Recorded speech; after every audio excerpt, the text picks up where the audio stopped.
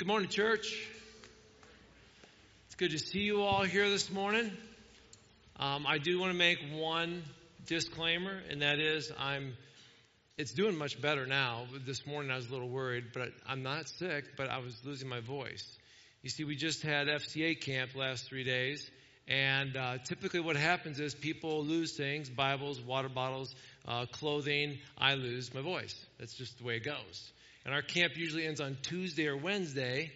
And so I've got the weekend to recover before Sunday, but our camp ended yesterday afternoon, so I didn't have time for the voice recover. So if I start sounding like Dr. Fauci or something, just excuse it, okay?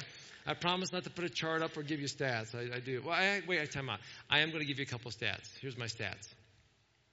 We had about 92 campers at camp this past week, which was more than we anticipated, almost twice the number we anticipated. That's good news. Here's the great news. Over 12 kids gave their life to Christ. How awesome is that? Yeah. That's the good news. We had, we spread out. We tried to do the best we could in spacing, not touching each other or holding hands when we prayed. And there was a lot of hand sanitizer being used. And there was mask at dinner time or lunchtime. And not when we ate. We had to pull it down to eat. That's all good. But it was, besides a couple of those moments, it felt like camp.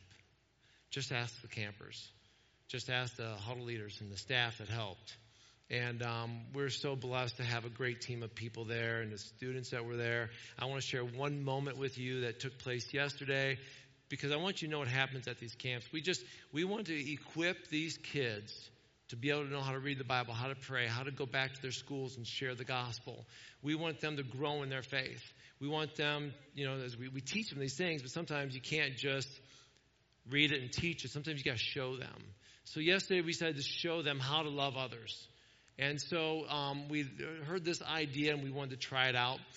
We had called the local pizza place and said, hey, can you deliver like 12 pizzas, and we need enough so every kid's going to get a slice and huddle leader's going to get a slice, so about 12, 13, 14 pizzas, and they're going to deliver it to chapel. Because when chapel's done, they go off to the huddles and discuss chapel and all that.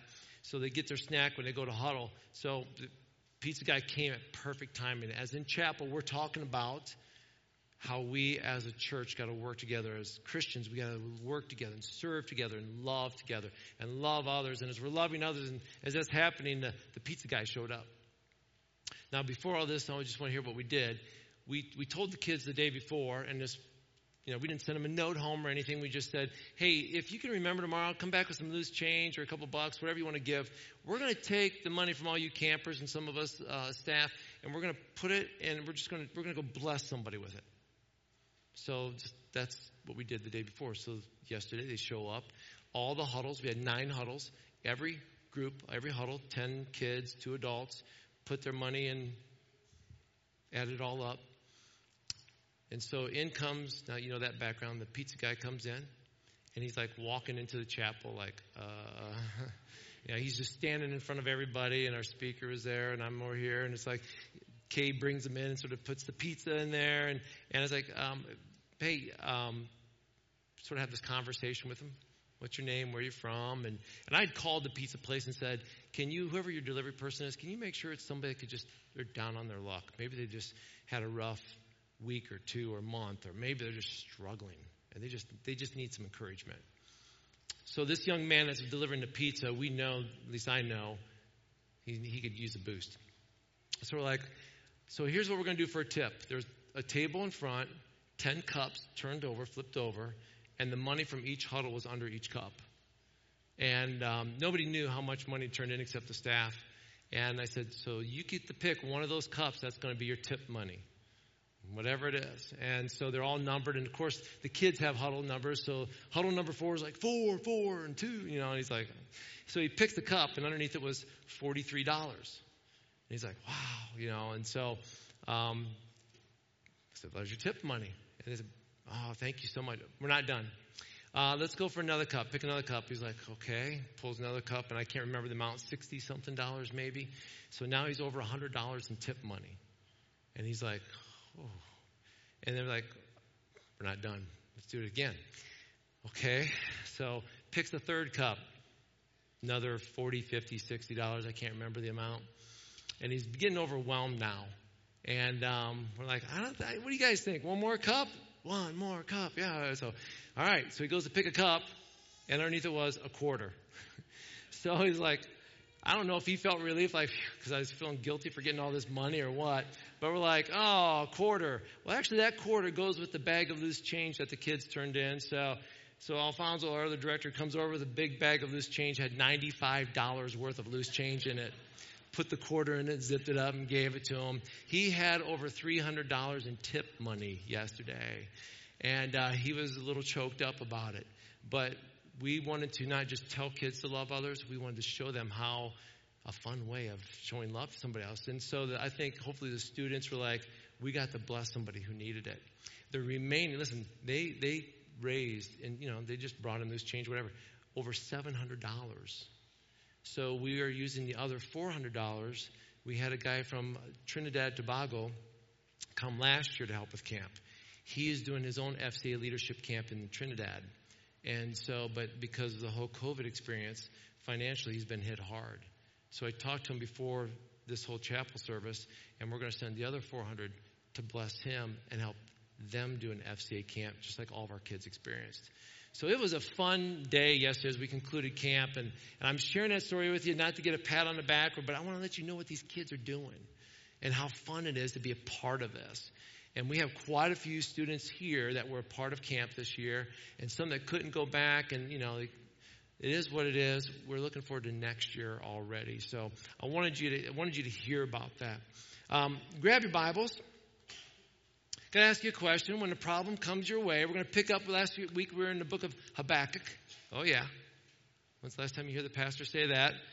So you might need the table of contents to get there. It's in the back of the Old Testament, with a bunch of the other books that look like a bunch of sneezes, like Zephaniah and Haggai, Zechariah, and Malachi. They're all back there. That's where you're going to find Habakkuk. Not the one you chew, but the Habakkuk. Okay? So let me ask you this question now. When problems come your way, how do you handle them? When the unknown shows up at your door, what do you do? I don't know if you ever watched those quiz shows, those games where the person gets up and they ask the question and it's like, I don't know, don't worry, you've got a lifeline. You can call a friend. We're going to give you multiple choice, or we're going to get this expert over here and he can give you an answer and you can agree with it or not. And it's like, I'll use that lifeline. Now, if it's me and I'm on that game show, I'm using all my lifelines immediately because I get nervous in front of people if you start quizzing me. And it's like, oh, right? How do you handle that? Because some of us don't have lifelines. When problems come our way, when people ask questions and you're like, how do I handle this in my life? When you don't have that person to call, a multiple choice, or that expert who steps in and says, this is what you need to do in this moment. What do you do? How do you handle those problems? When we face problems or challenges in life, it would be incredible to be able to say, oh, let's see, right here it says do this. Okay, good. We actually do have a resource. We have the Word of God. We have God. But sometimes when we ask them the problems or the questions to the problems, it's sort of silent. Or maybe the answer isn't what we want. How do you handle that? What do you do? So we started looking at this last week in the book of Habakkuk. And if you're there, again, let me sort of remind you what we discovered in the book of Habakkuk. We started off with reading it, and as Habakkuk's looking around, all he sees is violence and destruction and lawlessness. And as we were reading this, it's like, did he write this yesterday? Because it sounds so familiar. And it seems like God is there, but he's being overshadowed by the evil of what is taking place. And so in this moment, Habakkuk's like, hey, God, do you see what's going on right now?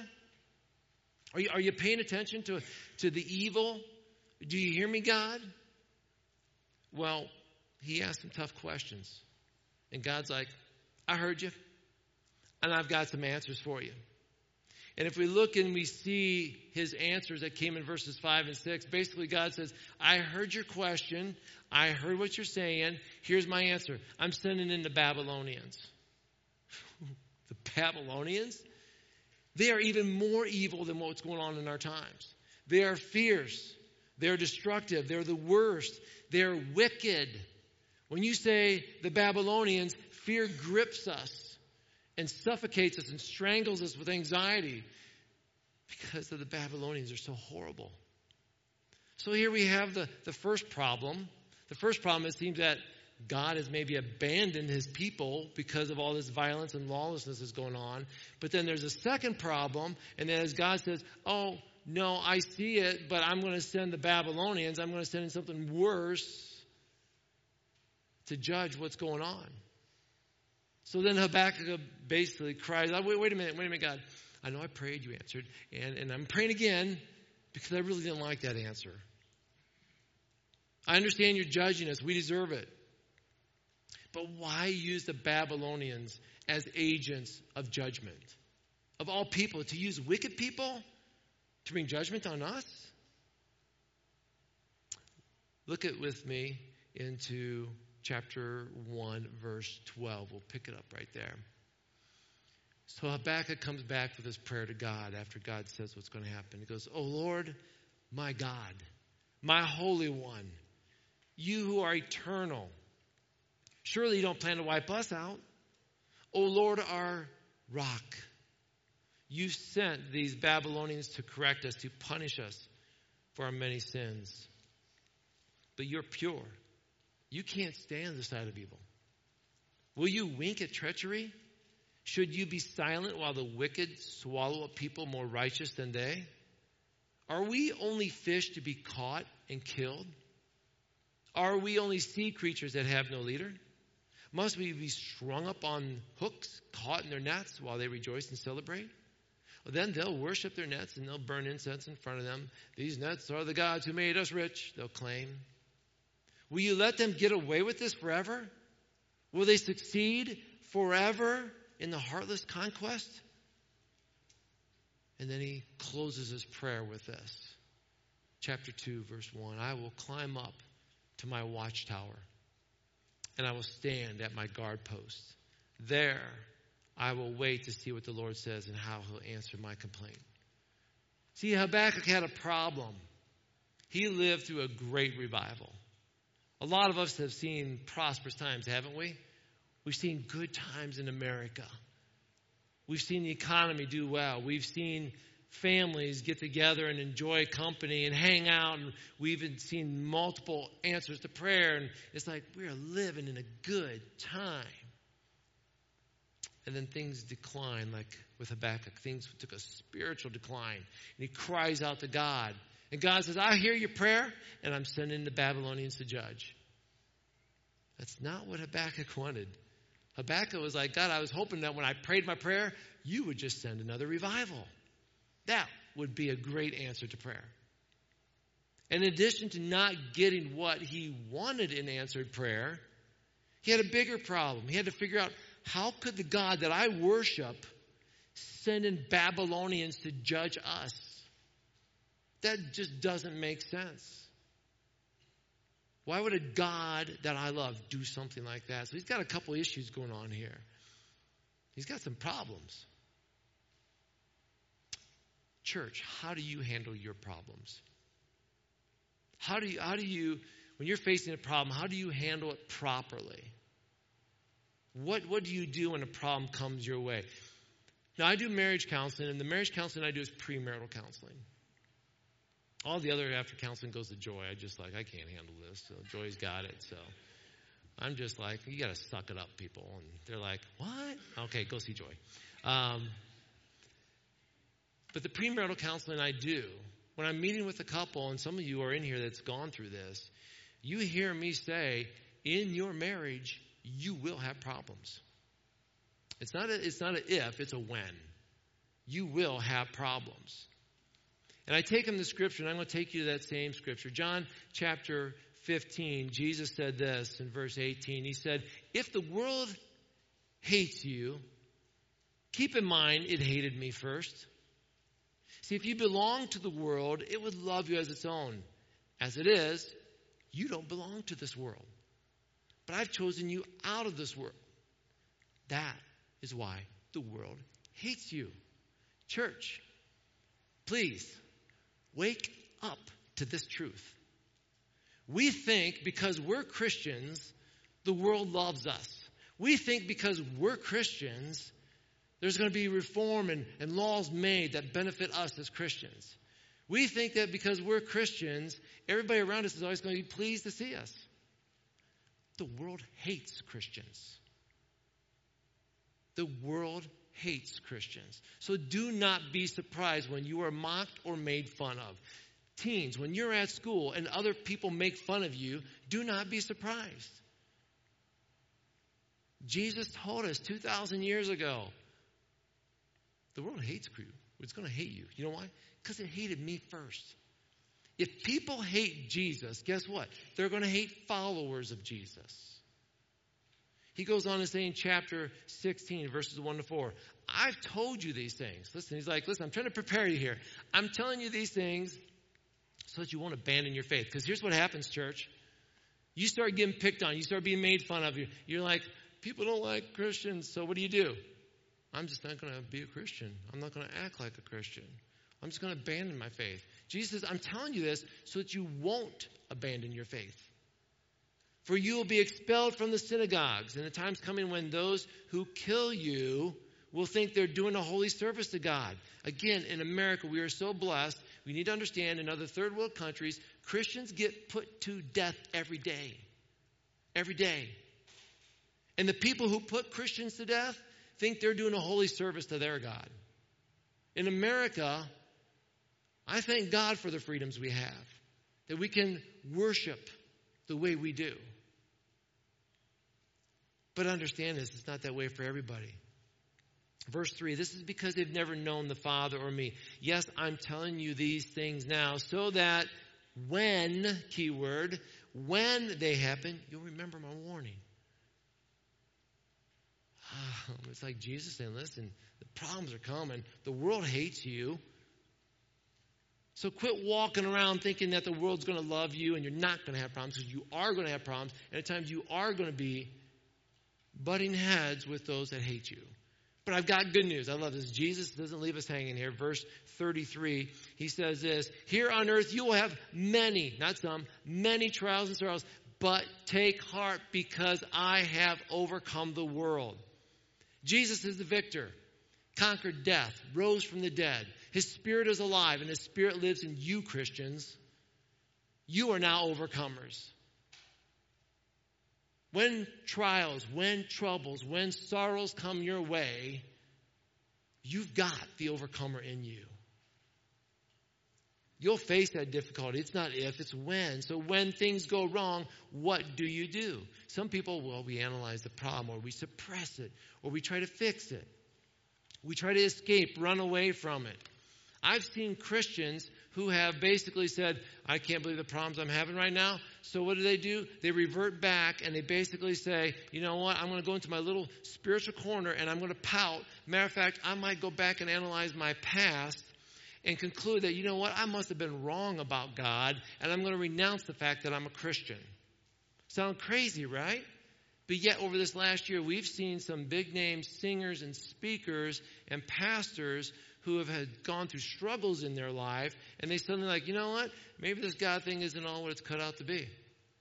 Are you kidding me? You're the ones leading all these worship songs that we sing, and now you're telling me you don't believe anymore? It's like baffling, right?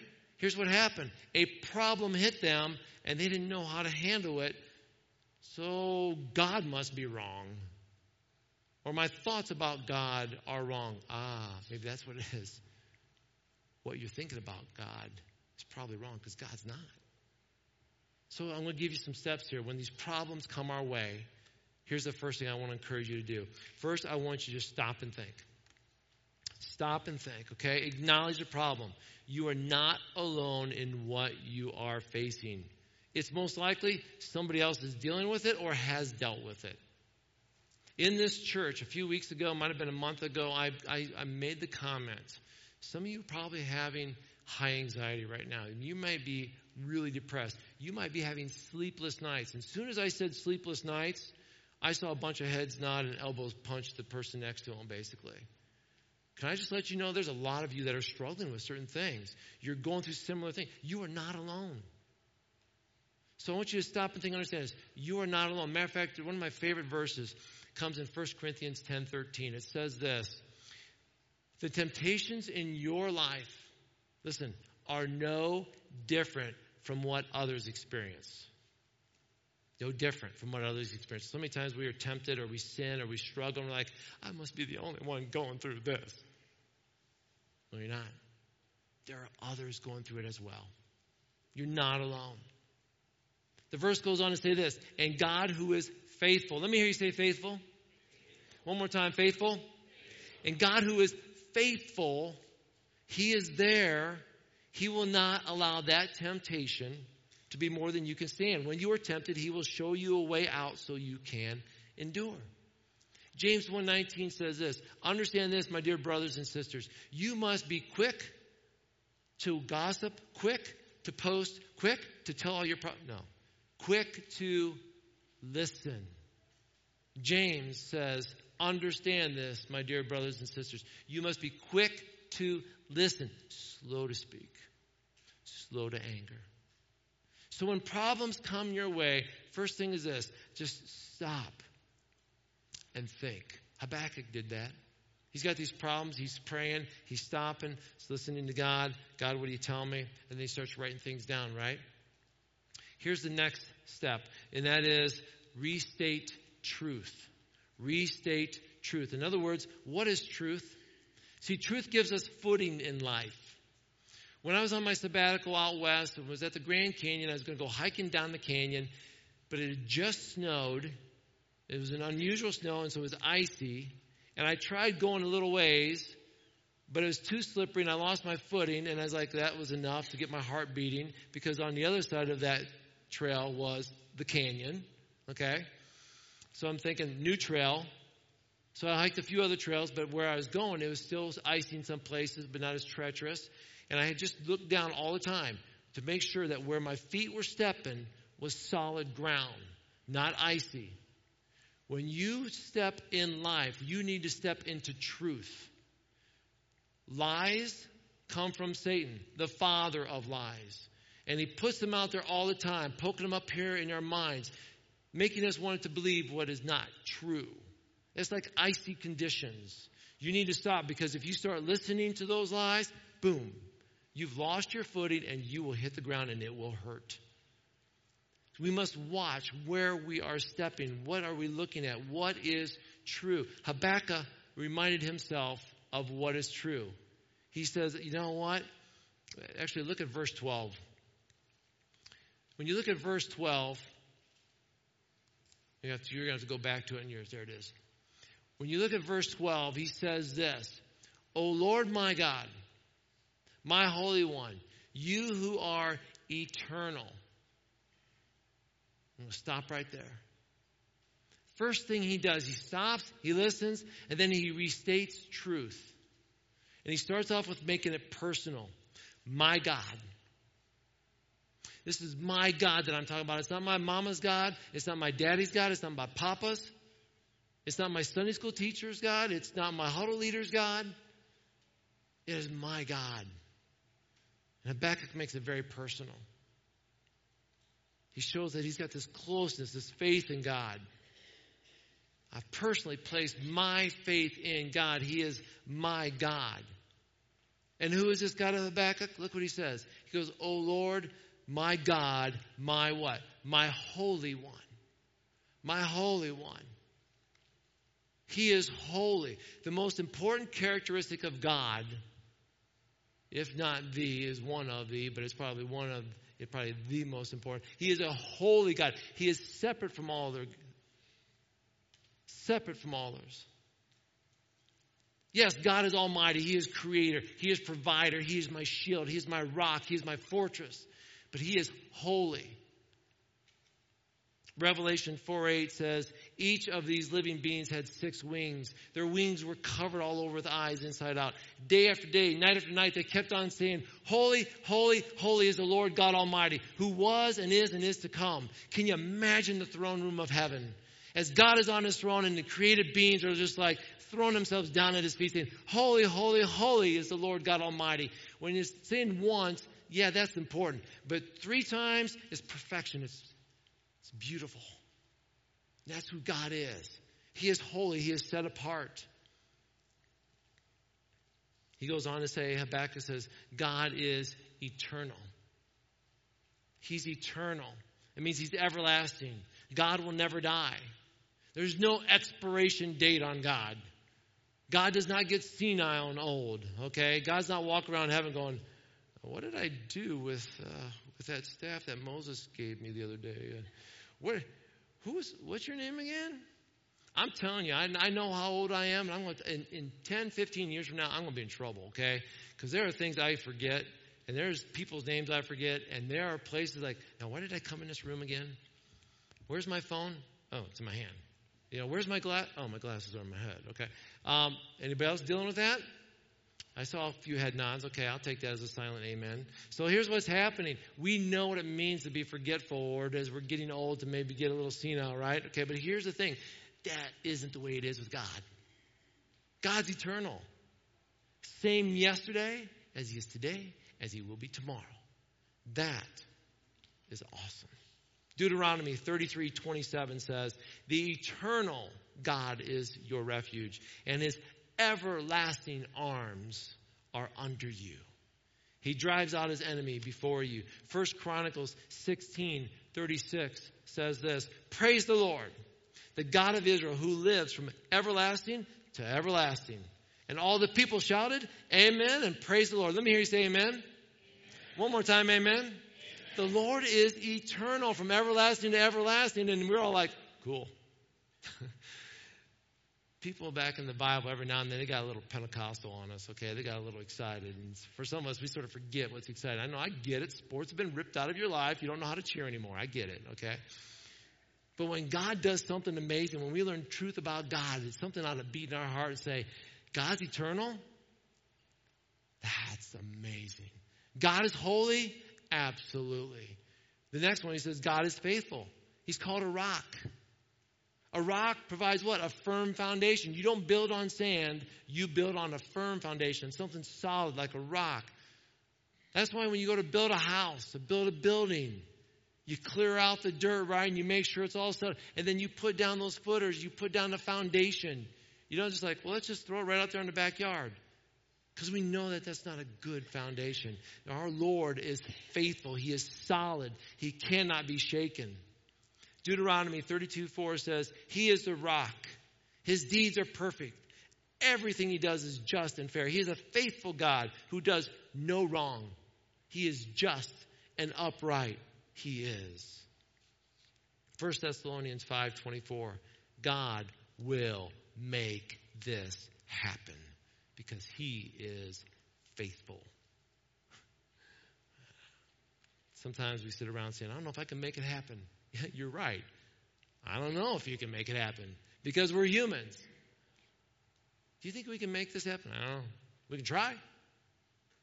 But when we go to God, God will make it happen.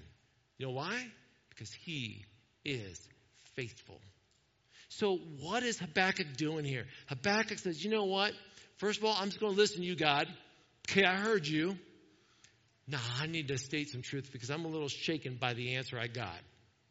I didn't want that answer, but you gave me the answer. So I need to remind myself of truth. What is truth? Who is God? That's got to be our firm foundation we stand on. And then here's the third thing. You apply that truth to the problem. So let's do this with Habakkuk. If God is holy and eternal, then the Babylonian invasion is not God's final word because God's eternal. His relationship to us is more important and more lasting. And if God is holy, as we know him to be, then the outcome of the invasion will not be evil, but good. Because God is holy.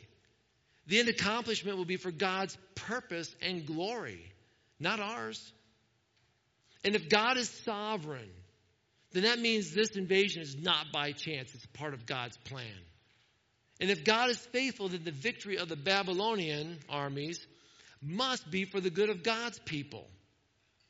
God never changes his mind. God never abandons us.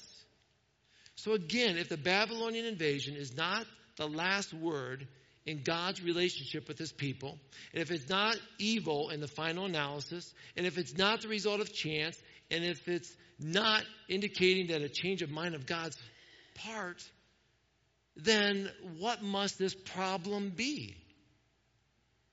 Could it be that God's using the Babylonians as a tool to discipline his children? Could it be that God says, you all need a spanking, and I'm bringing the paddle? Could be. Every kid in here just sort of tensed up a little bit. Now, actually, the kids in here, you probably got a timeout. You want to know what the belt is? I could show you the belt. I've had the belt. Other people in here have had the belt. You know what I'm saying, right? And if God were to say, I'm bringing the belt, we would all tense up, right? The kid's like, what's a belt? I don't know. You don't wear them. Your pants fall down. We understand that, right? But could it be that Habakkuk looks at this and goes, you are eternal. You are faithful. You're holy. So maybe God may be applying all this truth to the situation. Maybe we deserve this. Maybe you're just trying to wake us up. I'm sure Habakkuk's not yet satisfied. He sees the ultimate purpose of that coming invasion, but he's still probably troubled by the fact that God would use the Babylonians to do this. I mean, they're wicked people. But he trusts God. He trusts God. Listen, we don't have to always agree with God's answers. We may not even fully understand God's answers. But we need to trust God. And that's what he does. Which leads us to the fourth and final plan of action here when we face problems. So if you are still in doubt, commit the problem to God in faith. God, here's the problem. I don't have the answer. I think you gave it to me. I don't like the answer, but I'm trusting you. I'm committing it to you in faith. So let's say, suppose you stopped to think. You applied the truth to the basic problems. But what do you do when you're still puzzled as to why you're still going through the problem? I would just say this. Don't give up. Don't give up. Go back to the truth. Rest on it. Do not withdraw and give up on God. Leave the matter with God. God, I've done everything I can, and I'm going to surrender it to you. I'm leaving it with you. Because I can't carry it anymore. I trust you. I trust you. Because you are holy. You're eternal. You're faithful. I trust you, God. You're my rock. Habakkuk did all he could. He did all the reasoning. So what's next then? Here's what I want to encourage you with today. Chapter 2, verse 1. He says this, I will climb to my watchtower and stand at the guard post.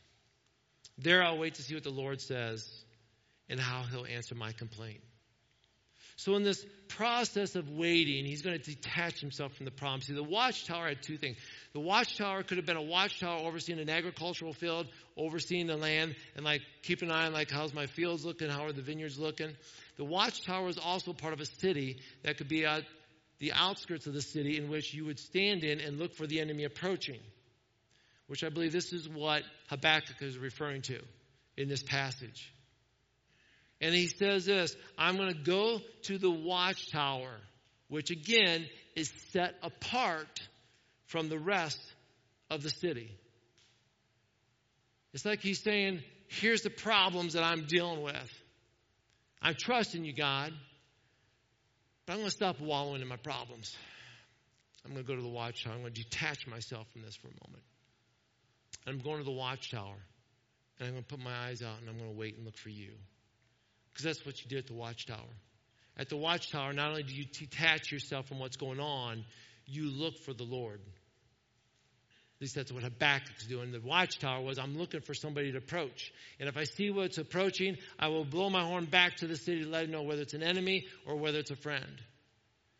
And Habakkuk says, I'm going to detach myself from all this. I'm going to the watchtower, and I'm going to wait. I'm going to wait. I know nobody likes to be patient. We're all impatient people. But Habakkuk says, I'm going to detach myself from the problem, and I'm going to go wait. I'm going to look for the Lord's return. I'm going to look for the Lord to bring me an answer. I'm going to look for the Lord to show me what to do next. And I'm going to trust him. We should expect God to answer. How and when he answers, we don't know, but he will. One of the best ways to hear God answer is opening up his word. When we pray to him, it's like entering that watchtower and looking out and saying, God, help me with this. God, you're awesome. God, you're almighty. And then we open up his word and God speaks back to us. Sometimes God speaks through a friend. Sometimes God speaks through a song or his creation, whatever it may be. But the prompting of his Spirit speaks loud through his word. Be in God's word as you wait. Be persistent in expectation. Worship team, would you come forward, please? Church, I want to encourage you. As you face problems in life, we all have them. Listen. Be quick to listen to what God's telling you. Restate truth. Find God's word that was true and just say it out loud over and over, who he is. And then apply that truth to the current situation of what's going on. And then detach yourself from that problem and go wait on the Lord. Never give up. Never give up on what God wants to give to you. Back in the early 1900s, early 1900s, back when we had all these world wars, I don't know if you remember the German Blitzkrieg before they came, and we're going to basically put a lot of havoc into the life of the people of Britain. The British Department of Information, basically in that moment, they knew their land was about ready to be invaded, that they were going to be bombed. They knew that life was going to be challenging for them. They had problems on the horizon. And it's like, how do we get the people to stand strong during this? So the British Department of Information designed 3 posters. Sort of like, remember we had Uncle Sam, I Want You. Well, they had 3 posters. Their first poster said this: your courage, your cheerfulness, your resolution will bring us victory. A little lengthy. So the second poster was this: freedom is in peril. All right, let's get to the point. We're about ready to lose our freedom, people. I don't know if that was supposed to be encouraging or not. It seems sort of depressing. But it's a wake-up call, right? The third and the most famous poster, the one that everybody knows about, is this one: keep calm and carry on. And I've shared this poster with you before because we all know a lot of the spin-offs of this poster. Keep calm, eat chocolate, keep calm, take a nap, There's a lot of keep calm, play volleyball, whatever. Millions of different parodies, right?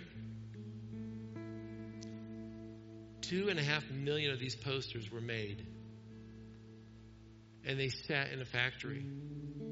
It was discovered after the war. All these stacks of posters that were never hung up. This is probably the best one out of all 3 slogans. Just listen, keep calm. Carry on. What a great slogan, right? And nobody ever heard it because they sat in the factories in stacks. The good news never got out. Church, let that not be the same for us. Let the good news get out. Let the good news get out. Church, keep calm. God's in control. Trust him. Trust him. Go to the watchtower. Give your problems to him. Then go to the watchtower and wait on him. Don't let it be a painful wait. He's a promising God. He's a faithful God. He will come. He will speak to you. and you'll be amazed. Would you stand, please?